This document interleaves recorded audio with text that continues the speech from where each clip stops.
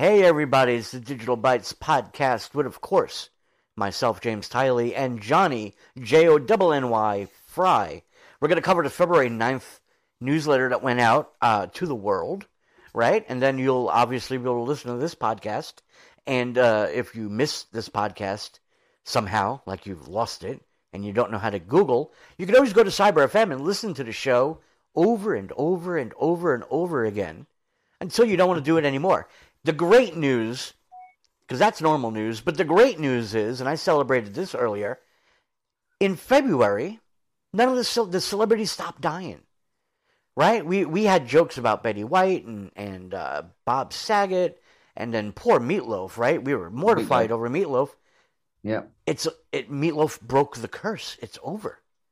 Nobody has died. No one's died this week.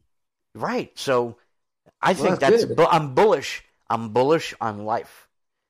Good.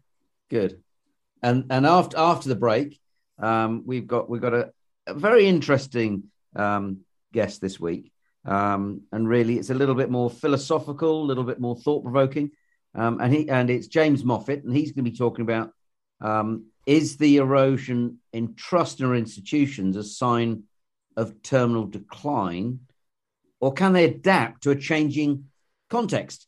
And we'll be touching on sort of DAOs and how blockchain technology and potentially digital assets can be used. But before that, welcome to the show. And this is Digital Byte Show, as James says, on cyber.fm, going out to, over 4.6 million listeners all over the world.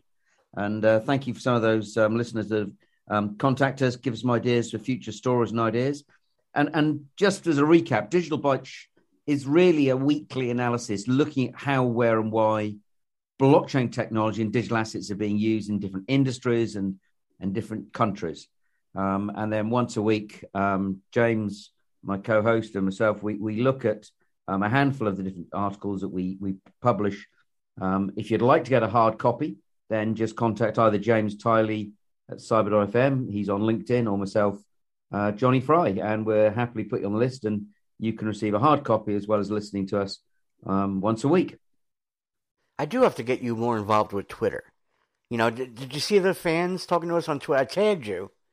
I was like, hey, the Twitter world, I got to get you into that more. I got to get you into click and like. I find Twitter, Telegram, WhatsApp. It's you're right. I need to do a little bit more. I was doing a load, but I just want it takes all these different things. They take so much time, it seems sometimes.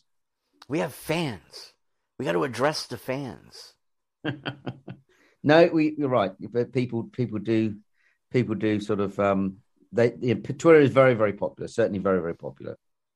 Yeah, and what's good is that they're reading these articles or they're listening to the show, which is leading them to read the articles, and kind of like when you bring James on later. I mean, this information is not your normal info that you're going to get on Twitter. Yeah. Well, it's interesting, and we're talking about sort of fans and views. One of the ways that we come up with articles and topics to sort of look into a little bit more is that we actually publish a fair bit of stuff on LinkedIn, and some things attract maybe 400 or 500 views. Some things attract thousands of views, and we put an article on LinkedIn which literally did attract well over 12,000 people that actually registered that they'd looked at it, and they'd actually made a comment. And once you're over about 200, 300 views on LinkedIn, you can then get an analysis, and it'll basically say, there's so many people who looked at it, and these are the companies that they work for, these are their job titles, and this is where they're based. And we did a little summary of an article about an ex-minister in the UK government, a chap called Matt Hancock, and he was the ex-health secretary over here. And he was basically made a comment saying the UK can be the global home of cryptocurrencies if the government handles it right. Not only will crypto foster faster economic growth, but also have an impact governance due to its transparent nature. And again, we've got this word transparency, impact, and we're going to touch on this a little bit more after the break. But I found it very, very interesting to see not only the types of companies that were listening or looking at this, people like Deloitte, Ernst and Young, Adidas, Microsoft, HSBC, were the sort of better known entities, but the places that people are based. Obviously, London, we're based in London, but Paris, Sydney, Madrid, New York, Sao Paulo, Greater Delhi. And it just goes to show the global reach and the global interest in these different topics. But it's a little bit interesting, I found, simply because this was talking about the UK economy. Yet you've got all these other countries and all these very large entities that were looking at it, James. Well, it's not always about you, right? With the UK, I'm shocked. So, how much is the US going to try to pull that, right? As opposed to, I don't know. I don't want to get like all soapboxy, right? But shouldn't every country have almost an equal weight into, making these decisions? Like, is it really the UK or the US? The US is what, opening up they're bringing the OCC in now. They're going to make those decisions, and then you always have Russia talking about what their balance is at this point, or they're accepting as legal tender. Yep. Well, it's interesting because the SEC head in the USA, Gary Gensler, the way he's talking is that we may well go back to a period of almost like self-regulation, because he was saying that he can see a situation whereby the digital exchanges, the platforms, they'll actually potentially comply with rules and regulations that the SEC have actually set out on a voluntary basis. And the thing is that it's actually, if these countries don't start adopting and start regulating some of these technologies, then other countries, when they do, there's a very good chance that you're going to see jobs and you're going to see, therefore, taxes, and you're going to see value transferring from the countries that are not supportive to the countries that are supportive. So we understand that the Office of the Comptroller of the Currency in the US, the OCC, they actually sort of confirmed to banks and savings institutions that it'd be a good idea for them, and they were obliged really to comply with the normal procedures that they have for fiat, that they do the same for cryptocurrencies. And if they did that, then it was seen as a sort of a tacit green light that they could get involved in digital assets. And I understand that what they've done, this is the OCC in America, they've gone to some of the biggest sort of banks and saving institutions in the US and asked for a representative to actually go and be on like a committee, and they're taking their views and their recommendations, say, well, this is what industry experts feel and think. And at one extreme, they're going to ban cryptocurrencies, and another extreme, they're going to ban the dollar, and they're just only going to have crypto. Well, I personally don't believe it'll be either extreme, but I'd be very, very surprised if they ban cryptocurrencies, and I think there will be a degree of adoption. Do you have a view or a thought on that, James? To be a fly on the wall, right? I would imagine it'd be. Do you ever see parliaments argue? Like Australia gets wild, right? When they're trying to pass a law and they're yelling at each other. I've seen it with Canada myself. Can you imagine a bunch of fintech computer geeks specializing in currency, arguing over what their country's values are? I'd watch that all day. Well, that's true. But and as you mentioned Russia earlier on, and you're absolutely right. This week, we're quite pleased about this because the Russian finance minister came out saying cryptocurrencies should be regulated, and they were going to be potentially making an announcement that was going to be the case. And on the 9th of February, the day we actually printed and published Digital Bytes, the Russians came out with an announcement that indeed they were going to actually allow cryptocurrencies to be used, but they were going to make sure there were the gatekeepers, the exchanges, the platforms, the people that can actually get into cryptocurrencies. There was some degree of sort of filtering. So it wasn't going to be just for everyone. People needed to make sure that they were, high net worth, sophisticated, because they are obviously concerned about the volatile nature of some different cryptocurrencies. So we're beginning to see a bit more of a thaw. India, another country, they've slapped 30% tax on it, but they having said, no, it's banned. Now it looks like they're becoming a little bit more friendly towards cryptocurrencies. So it's interesting how the landscape's actually evolving. Would you think that it's become volatile, right? Like you said, they were banning it, FUD here, FUD there, tax this, tax that. It's illegal. Now it's legal. As that whole thing becomes more volatile, will that eventually lead to that stabilization where now all these countries will slowly agree? Like they have to go crazy first? Well, it's interesting. Do you remember a couple of weeks ago we had the man from Miami Vice, Brian Coyne, the derivatives South African derivatives trader from Casey Holdings. Right. Do you remember he was a good old boy from the 80s? He liked his rock and roll, and he's a specialist derivatives trader. And I was talking to him and his colleague, and they were looking at how the OTC derivatives, over-the-counter derivatives for cryptos, and how that's developing in the sort of cryptocurrency market. And we were looking, if you remember, a couple of weeks ago, at the number of developers that are working just in the DeFi space, and it's at a record 18,000 people.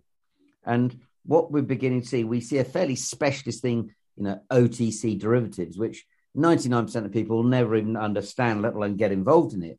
But certain institutions know that if they can actually trade in volume and there's depth and there's liquidity, and part of that liquidity can be catered for by things called over-the-counter derivatives, then it will encourage greater liquidity. And with greater liquidity, typically we therefore see less price swings. There's less money, less variation in prices. And I think that's something which historically the crypto market has suffered from, and that is the prices of cryptocurrencies can rise and fall, quite markedly. We've seen even this year, cryptocurrencies, in the last year, they've gone from a low of, around about sort of $20,000 to nearly $70,000. Back recently it fell to about 32,000. Now we're around about 45,000. So at one level, you can see it moves up and down. That's just Bitcoin. But as we see more people coming in, as we see more ways to trade these cryptocurrencies, I believe what we'll see over time is less volatility, because as prices move up, there'll be people there to actually either, perhaps buy or sell or arrest that movement in price. And that's seen in equity markets. Large cap companies tend not to move up and down as much as smaller cap companies. And as we see cryptocurrencies maturing, some of the smaller ones that capitalize at 50, 100, 200, even 500 million, they'll remain volatile. But as we start seeing some of the other cryptocurrencies, the Ethereums and the Bitcoins and things like that, I believe you'll see them actually being less volatile going forward. And I think personally, volatility is what makes these countries talk and worry at times. Yeah. So the other thing that we were looking at, a really interesting article actually from the USA, and it was from Fika Ventures in Los Angeles, and they were just looking at the whole, and this is a sort of an institutional investor looking to invest in small, medium-sized companies, predominantly in the US and Canada, and that's where their research has come out of. And what they were looking at was how institutions are transforming the way they do business, and the new types of technologies, whether it be AI or whether it be big data or whether it be blockchain. And we're seeing increasingly institutions are changing to combat, some of the increased risks that face when we no longer deal on a face-to-face basis. So we no longer necessarily go and see our stockbroker or our fund manager or our financial advisor, let alone our bank manager. And a lot of those services have been replaced by bots or by sort of automatic execution and algorithms. So this is the sort of fund you ought to buy, or this is the sort of area that you ought to be investing in, rather than an individual. And what they're able to start doing, though, is actually building, and I think this goes to our guest, building in a degree of trust, because they're taking the human element out of it potentially and the bias, and actually using technology to help with money, money laundering. So actually making sure that sort of KYC and AML can actually be much, much more efficient and not reliant on individuals, James. Right. That even comes down to, like, I think the last time I KYC'd, it was an automated piece of software that, like, took my photo, and I was holding my driver's license, right? I don't believe there was any human interaction at all the last time I did it. Yeah. Well, I found if I had to open up a bank account for a company this week, and the whole process took less than 10 minutes from going online to actually putting some money into the account. So, and you think what the torturous process, I can remember when I set up Team Blockchain in 2016, so 6 years ago now, it took 3 months to set the bank account up, as opposed to 10 minutes. So, and that's what the article is talking about, that there's, they refer it to as building a digital crime fighting software toolkit. So, with user identification or sort of onboarding, monitoring sort of workflows, and then the whole regulatory reporting. And this is one of the things which I find quite fascinating when I talk to some of my peers in the asset management and the banking industry, where, I've been involved in, for coming up for 40 years. And that is, the technology is now able to give us stronger compliance, better risk control at a lower cost. Now, that really has been the holy grail. And I know you were telling me just before we came on air about you were challenged with a solution to how do you stop fat fingers? How do you make people just double check that there wasn't an error in terms of they actually did mean to sort of buy or sell, $1 million or $1 billion or, 100 million, whatever it is. And actually automation can actually go a long way to actually removing a lot of human error, which, is inevitable when you're sort of dealing in financial markets. But actually it's just as true in the pharmaceutical industry, in the retail industry, in the petrochemical industry. And technology can very much be working with us to act as a check and a balance. And technology, once it's installed, is almost costless to actually then deploy and monitor and manage on an ongoing basis, James. Yeah, technology is deflationary. Yes. They do argue that point. Yeah. Well, I suppose that's Moore's law, isn't it? Right. The fact that you're getting, the cost of technology continues to fall. We could have a whole show about the Flynn effect and Moore's technology. Could you imagine? That would be dangerous. It certainly would. So yeah, so that's just a selection of some of the articles that we've got in Digital Bytes this week. But coming up after the show, as I say, we've got James Moffat from the New Future Foundation, who's really going to be having a bit more in-depth sort of discussion with us about how potentially the level of trust that we have in institutions that we deal with, whether that's the banks, whether it's our local church or synagogue or government, actually, is it something that, perhaps in the past we didn't have access to the information. Now with the web, we've got access to information and we can check out how truthful is it, what we're being told. And certainly the use of blockchain technology, how that can help bring much greater transparency. So, that's coming up after the break. Yeah, and that is probably that was the most insightful article I read this week. That's for sure. More of my personality, though. Yeah. Okay. So, if anyone wants to get would like to get a copy of Digital Bytes, then please contact James Tiley at cyber.fm or myself, Johnny Fry. We're both on LinkedIn, and be delighted to hear from you. Otherwise, we'll be back just after this next break. Yeah, in the meantime, I should probably call some of my friends and see if they got a gig with the OCC or not, huh? I'm all intrigued about that one. See if you can be that fly on the wall. I'd be a fly on the wall. All right, we'll be back with James Moffat in a few. You are listening to the all-new Cyber.fm. Hey, we're back as promised. I'm here with Johnny Fry, Johnny's always bringing in the special people, and this article that we brought up this week was, well, it's a good read because it was part one of apparently many, but it's not. I don't think about crypto when I read this article. I thought more about just the world and what's going on, and of course, it had to be a deep thought because the author has the greatest name in the world. His name is James, so he's smart. But let Johnny introduce him. Oh, for goodness sake, James! Just because he's called James, you don't know he's smart. He's just another sort of man from across the pond. But we hide ourselves well. You always want to watch the quiet ones. James Moffat, welcome to the Digital Byte Show, and welcome to your fellow James Tiley, who's my fellow host. So welcome to the show. Thanks, Johnny. Thanks for having me on. Hello, James. I agree with you. You're entirely right. Everyone called James is absolutely fabulous. Sorry, Johnny. Close second, but no, it's James's to rule the world for sure.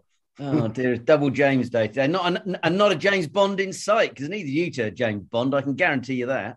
Well, I guess that's your perspective. But I quite fancy the idea. But maybe not. I'm a little too geeky to be James Bond. Well, you're more like sort of Q, are you? Or M? No, is it Q. M? What's the one that works in the... the one that Basil Fawlty. John Cleese. Yeah, exactly. Yeah. Definitely more in that character. Well, look, James, you, as you say, you're in the midst of doing 3 articles. Mainly because I did ask you to do an article, and you did something like War and Peace. You produced something like 5,000 words. No, James, you can't do that. You're going to have to break it up. But I've had the pleasure of reading them. But before we get into your article, can you tell the listeners? And bear in mind, they're literally all over the world in about 140 different countries. Can you just a couple of minutes explain who you are and what does New Future Foundation? What does it actually do?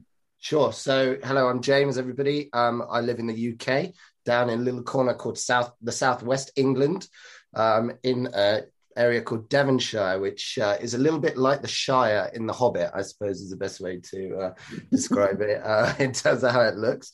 But I am one of those small group of people that's both kind of millennial and kind of Generation X as well, so an Xennial. So I've kind of lived through that period of both the pre and post internet. I've built an agency over the last 20 years that works with some of the biggest brands in the world, called Organic, and that's still going very strong. And then the New Future Foundation is an ecosystem really for people like me, for people who are investors, entrepreneurs, thought leaders, who share the feeling that we're quite privileged to live at this time. Digital, the work of Tim Berners-Lee and the internet is transforming the world in a way akin to the printing press or the invention in writing before it. And we're quite lucky to be alive at such an exciting time.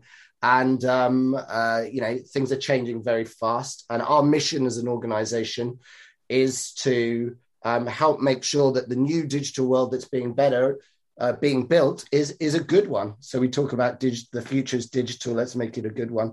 And we do this through lobbying, content and thought leadership, educational events, investing in startups that are going to build the platforms that kind of define the corporate institutions of the digital world, and a variety of other things. We've got the New Future venture studio in there, which is literally building companies, and an investment fund as well. So a whole ecosystem really engaged in helping kind of try and make the digital world that's being built around us, as positive as it can be.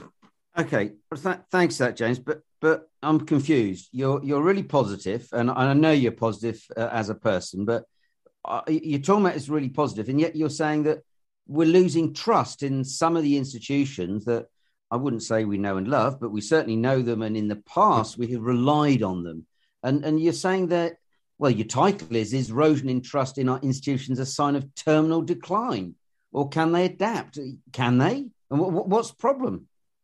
Well, I think, we live in a world where most of the institutions around us, from our companies to our education systems, to government, to regulatory systems, you name it, our economy, our financial institutions, the fourth pillar of Western liberal democratic society, which is the media. They were all built in the 19th and 20th century, right? And the defining feature of the 19th and the 20th century, all they're older than that, is a world in which access to knowledge and information was quite limited. There was only a limited number of people with access to it, right? And they evolved to create structures to organize and execute for large populations to do things like create wealth in this environment of limited access to information and without the ability to do things well at scale. So they have certain characteristics. They're hierarchical. They try and control the flow of knowledge, and they assume that most of the population is uneducated and unwealthy and doesn't have access to that. Now, in 1989, 1990, Tim Berners-Lee, created HTML and open sourced it in terms of the licensing. And based on the work of DARPA to build the infrastructure before that, the internet was born. And over the last 30 years, we've seen the creation of technology and infrastructure that means we no longer live in that environment and context. We now live in a world where you can just Google it, right? Quite literally, you could Google information. Whether or not it's true or not is one of the biggest debates we're having, right? But you can get information at the drop of a hat, and it's no longer controlled and gatewayed by these institutions. And the net impact of that, fundamentally, is the environment in which these institutions are designed, the limited information has changed. And so they don't work as well as they used to, Johnny, right? Because you can see that digital has literally lifted the veil on these institutions. I did some work for a German bank some years ago, and we used to talk about how the glass on their tower in Canary Wharf, was two-way. People can see inside because of all the devices and all the digital stuff. And they don't like what they see. They realize that the people running the institutions are just as human as they are, just as flawed as they are. They don't have massive access to some special knowledge necessarily that they have access to. And they can see the hypocrisies and the inefficiencies in all of this. Okay. And it undermines those institutions and the trust in them. Okay, so what you're saying, these institutions, governments, religions, possibly, certainly companies, they kind of built their structures and their systems around other people having a lack of knowledge. You're encouraged actually not to read and write and just do as you're told and pay your dues, to the local lord or king or whatever. And now we live in a digital world where the information is freely available. So how does this tie in with obviously blockchain technology or digital assets? What's the big deal about those? Do they help the situation, or do they make it even worse because it's all sort of crypto and people don't know what's going on? Well, I mean, the truth is that, I'm not going to say I know the truth or I'm party to any particular truth, but the reality is that those technologies were created in reaction to the 2008 financial crisis, right? Okay. The founders who invented those technologies. And despite what we're told and the hype around them being new and exotic technologies, encryption, peer-to-peer networks, these technologies underlying them, they are decades, if not centuries old. This has a long history. And all those technologies are used in different ways in institutions already. So they're not as exotic as they're made out to be in many respects. But these technologies were created by the founders, by Satoshi and his peers, whoever he is, in reaction to the banks and governments basically undertaking quantitative easing after the subprime mortgage crisis and the collapse of the financial system. And they were frustrated that the ordinary people had to pick up the bill. Taxpayers had to bail out the banks. Exactly. And it is this kind of thing that, has undermined our trust in the financial system, but also our political institutions as well, right? So trusting government in the West is at the lowest levels it has been in modern history. A lot of this is to do with the challenge for who controls what truth and information. Our dear friend Donald Trump, talks about fake news and all of these things like that. And there's loads of stats. The Edelman Trust Barometer talks about the global infodemic, and how trust in all news sources is at record lows. Even our security institutions, trust in police forces and trust in military forces is at record lows as well, and declining all the time. And whilst digital has given us many benefits, as I say, it's allowed us to see these organizations in a different way. And we don't like what we see. What crypto does, however, and what the founders of it tried to do, was to build a system that allowed us to kind of not have trust at scale, trust in digital, but to build what's called trustless systems. Trustless systems in a digital space. These trustless systems work on a distributed ledger, as you know, and they essentially mean that you don't really have to place the trust in one institution or one organization or one big company, because that trust is distributed amongst multiple stakeholders in the network. Okay, so would an example of a trustless entity organization would be a DAO? A DAO, exactly. So, okay. Just for some readers, do you mind explaining just very simply what a DAO is and why you call it a trustless entity? Okay, so it's a distributed autonomous organization, essentially. So what happens is that there's a whole load of rules and information that is stored in a ledger, and that ledger is copied and handed out to lots of different people. So they all have a copy of it. And essentially, if an update is made to that information, or the rules are changed, or something happens, or a piece of information is recorded in there, it is recorded in all of the different copies of that ledger, right? So there's lots and lots of copies.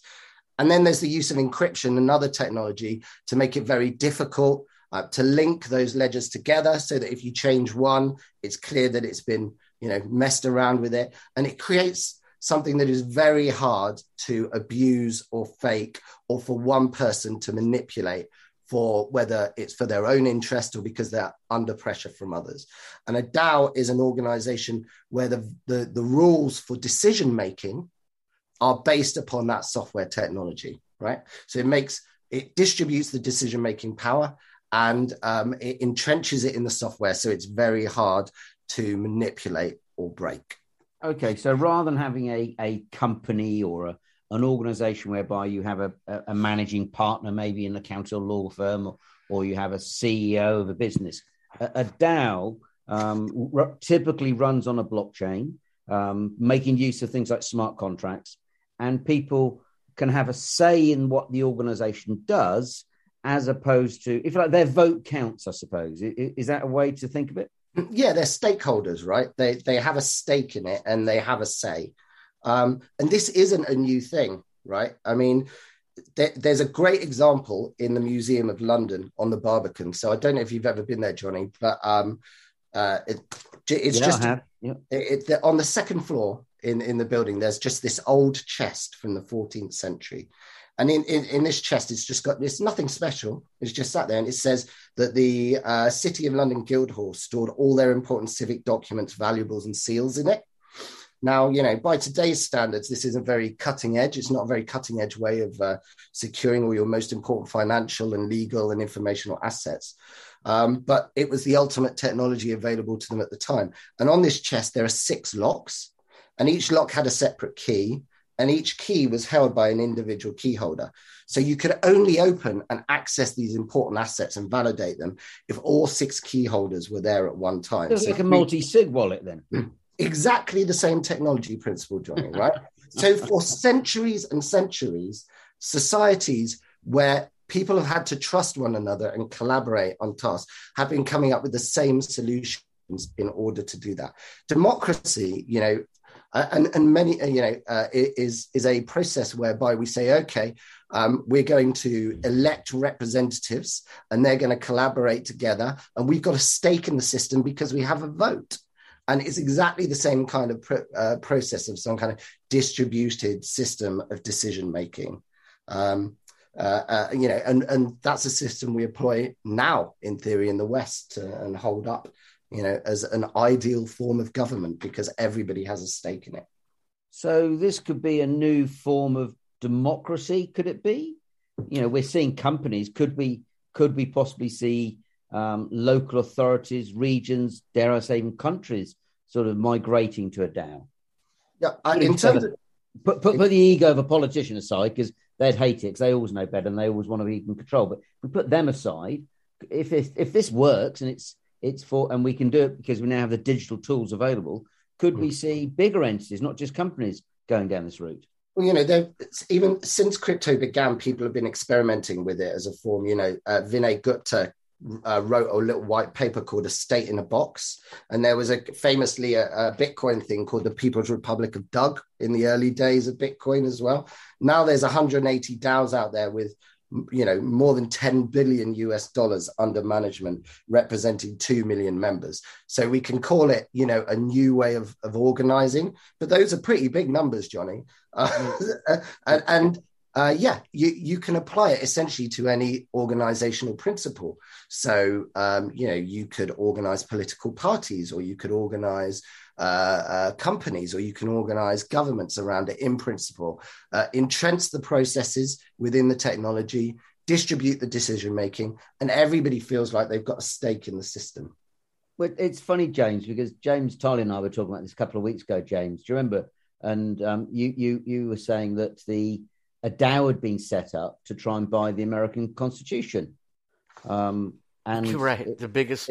What was it? What you called it? I called it the most successful failure. Yeah, the best way to fail because they failed. They didn't buy the Constitution, and therefore, if my understanding is correct, they got their money back. James, is that right? So every investor got refunded for. That's the story, right? We're not speaking on their behalf. Every investor has the ability to be refunded according to their website. They failed at the purchasing of the Constitution, and money was made, in regular cryptocurrency markets with liquidity and volume and resources with exchanges. So it was the ultimate successful failure, and I've usually left it there. Yeah, but the token's still trading though. We were looking at, James. It pumped recently. It actually went up, but that's the crazy world that we live in. So I had a bet to try and buy the Constitution with all my fellow mates. We failed. We got our money back. Yet we had something akin to a warrant or an option or some form of participation ongoing. So even though we got money back, there still seems to be some economic value left in the DAO, which seems to be almost alchemy, magic money almost. I think it's alchemy, Johnny, until you start to go and hear some of the stories that you told me over the years about, how different financial assets have been created through history and things like that. I think value is something we imbue upon something purely, from a subjective perspective. Right. I was talking the other day to somebody online about intrinsic value versus perceived value. And it's a whole different conversation for another day. I think a lot of people look at that point and they go, well, this is crazy, isn't it? These DAOs, they're trying to buy the Constitution and now they've created this thing that has some kind of intrinsic value. I think there's a couple of things to point at. Number one, look, everybody got their money back. They didn't succeed, but everyone was protected. They got their money back. The rules were fulfilled because they were in there. But also, this is not about building a better computer system or a better technical platform that's faster or more efficient or something like that. Throughout history, the technologies and the systems that we've chosen to help us solve problems like trust and how we work together and how we collaborate have never been the most perfect and efficient systems. In marketing, the one that comes up all the time is Betamax versus VHS, right? As being the best system. Or the first past the post electoral system in the UK is by far and away not the most democratically representative system. But they provide an ugly compromise and they make people feel like they've got a stake in the system, to one extent. And so they feel like they're working together and collaborating. And this is where the technology really has its secret sauce. It's not the best technology. It's not necessarily particularly efficient or easy to do. And there's actually other systems that are much better, arguably, at stopping the concentration of assets and power. But it delivers trust in institutions precisely because it is trustless, right? And it allows everybody to have a stake and know that to some level, know it's very hard for one person to take overall control and manipulate the system. Not impossible, but it's hard.